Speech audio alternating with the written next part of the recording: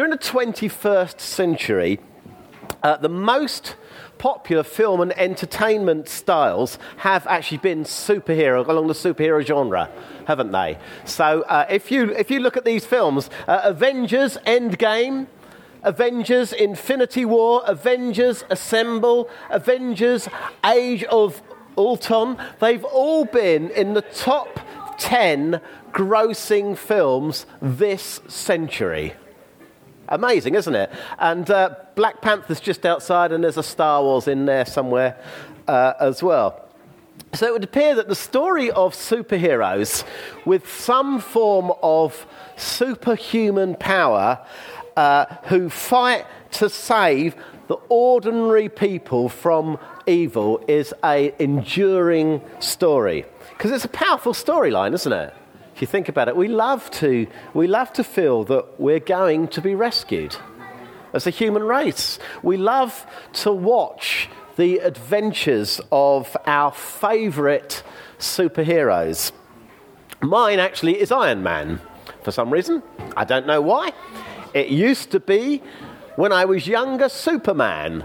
Although, if I'm honest, I think that was probably more to do with the actor that played Lois Lane. But never mind. And actually, Thor has always really just irritated me. So, we've all got well, we haven't all, but many of us have got a favourite superhero. And a superhero with extraordinary powers dedicating to protecting the public from a terrible fate that they are helpless to do anything about, but they need this superhero. And in fact, the reality is that this isn't just a modern-day phenomenon. It's not just a kind of 20th century American comic or 20th, 21st century film genre that's been going on. Have a look, listen to the reminder of some of these characters from hundreds, thousands of years past.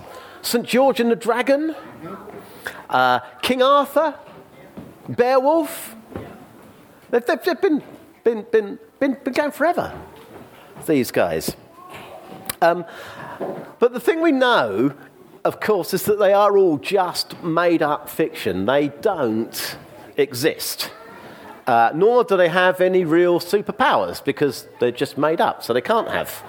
They cannot, therefore, rescue the world. But I was just reflecting back, since the time that my grandmother was born. My grandmother was born at the beginning of the 20th century. So only, one generation, my grandmother. You can count yourselves, I suppose. Since that time, human beings have around that time, human beings have learned to communicate and travel around the globe really quickly. They've learnt how to cure many diseases. They've learnt how to feed the world's population. They've learnt how to live peacefully, free from oppression. So that's what they've learnt. In the last century and a quarter, how's that panned out? Well, the two biggest wars the world has ever known led to global peace movements like the United Nations. And more wars and even more terrifying weapons with which to execute them. It's led to the discovery of antibiotics, antivirals, has led to, superbugs that we can't control so easily, and a worldwide pandemic that some would say started from a leak in a laboratory somewhere. The knowledge of intensive farming techniques, cheaper energy, cheaper travel, cheap consumer goods has led to global warming, climate change, and the brink of worldwide disaster. The wonderful British democratic system that I learned about at school, that's been adopted now all over the world. Give power to the people. What's it led to? Well, at the moment, it appears to have led to populist leaders who lie to the voters, and a British Prime Minister, the first British Prime Minister ever to be sanctioned for breaking the law whilst in office. Fined for breaking his own laws. which was introduced just a few months earlier. But seeing no reason at all why that should anyway affect his career. We need a rescuer. Mere humans, no matter how well-intentioned it would appear, can't solve it. We had the ability at least a century and a quarter ago. We've got nowhere. But the rescuer won't be a superhero in a superhero film. And as we know, the good news is that our rescuer has come. Easter Day is the day when we celebrate that our rescuer has appeared. It's the day when we remember that Jesus is not a made-up character. He's not the first superhero in that sense. He's not from Marvel or DC Comics' mind. The day that we remember also that he will come again and rescue us out of this terrible mess. Jesus is alive. And the thing is that he proved it.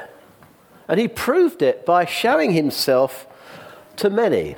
And then he said to the many that he'd shown himself to, he said, look, teach other generations, the following generations, teach them to put their faith in me.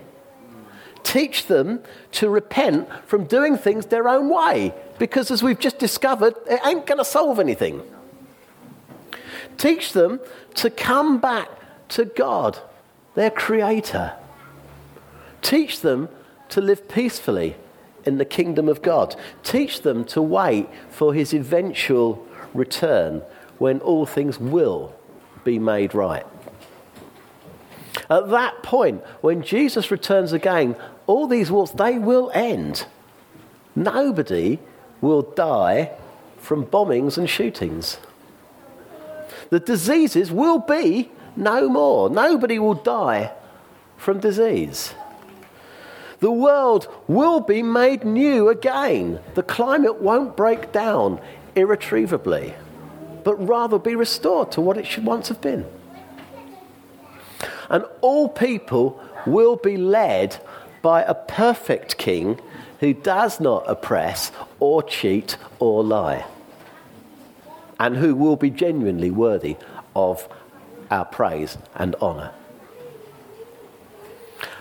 So the question, I think, for me as a kind of 21st century guy with 20th century attitudes, I'm told by my kids, the question for me is, how do I know really that this is true and not just a comic book fantasy? How do I know it's not just a better superhero story than the other ones? It's because on Friday, he was crucified by Roman soldiers, and he was placed in a tomb and buried there.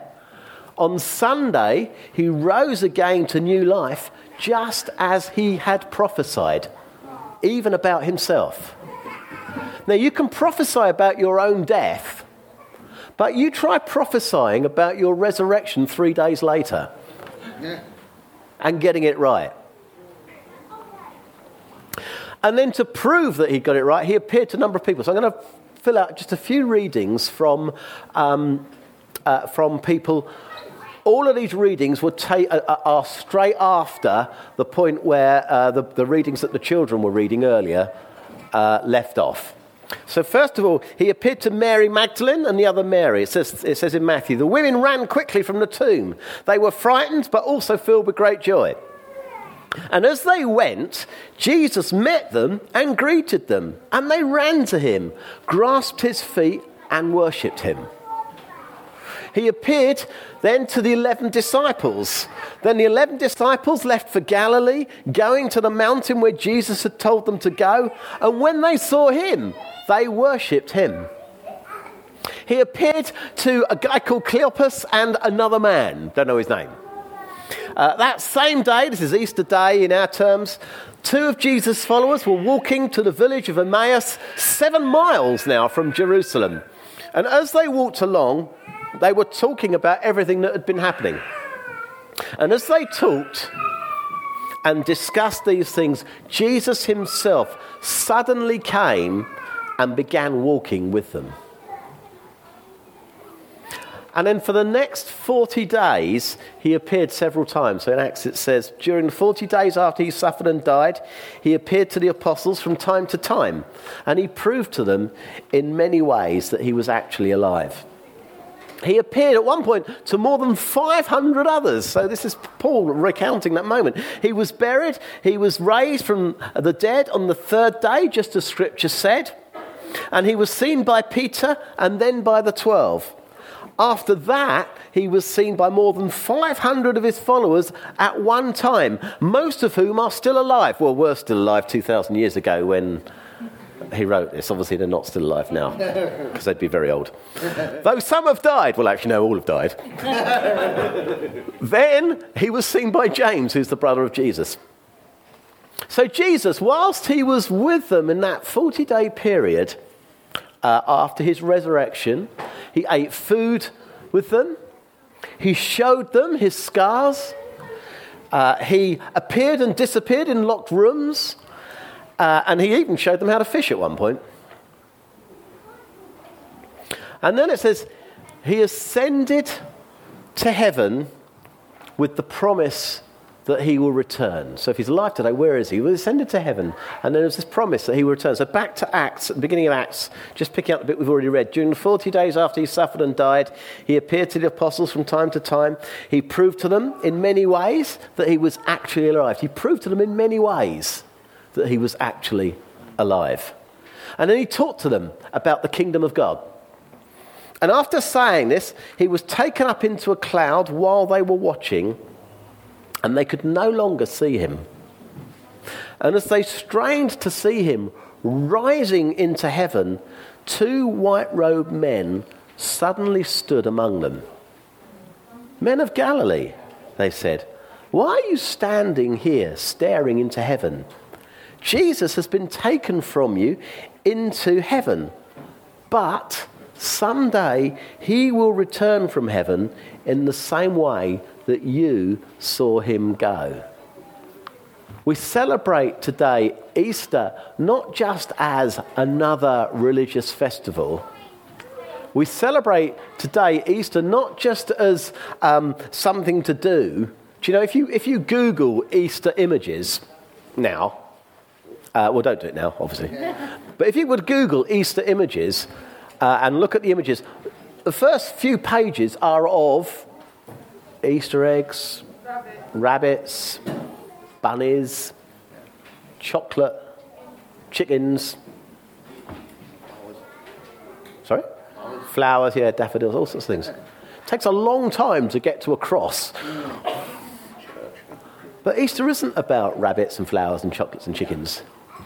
It's about celebrating the one eternal truth that we know will ultimately rescue the world. It's about celebrating the truth of something that in the first quarter of this century people have flocked to see. Can I just see somebody who'll come and be a rescuer? Well, the answer is yes, you can. It's Jesus. And it's about celebrating the fact that one day Jesus in his glory will return again. And when he returns again, he will call an end to disease. He will call an end to war. He will call an end to financial politics. He will call an end to climate change. He will say, "No, that's enough. Now I have come. Now I have not only risen, but I have returned to claim my bride, those that have chosen to love him for all eternity." So, as we finish this morning, we're going to sing another song. I wonder if the team could come. We're going to sing another song that really we're simply celebrating today. Not that the spring's here, not that the summer's come, not that we can finish start the sugar we've given up for the last 40 days or whatever it might be. We're celebrating Jesus, who is alive and who deserves all of the glory. Amen. So as we close, why don't we sing together, Thine be the glory.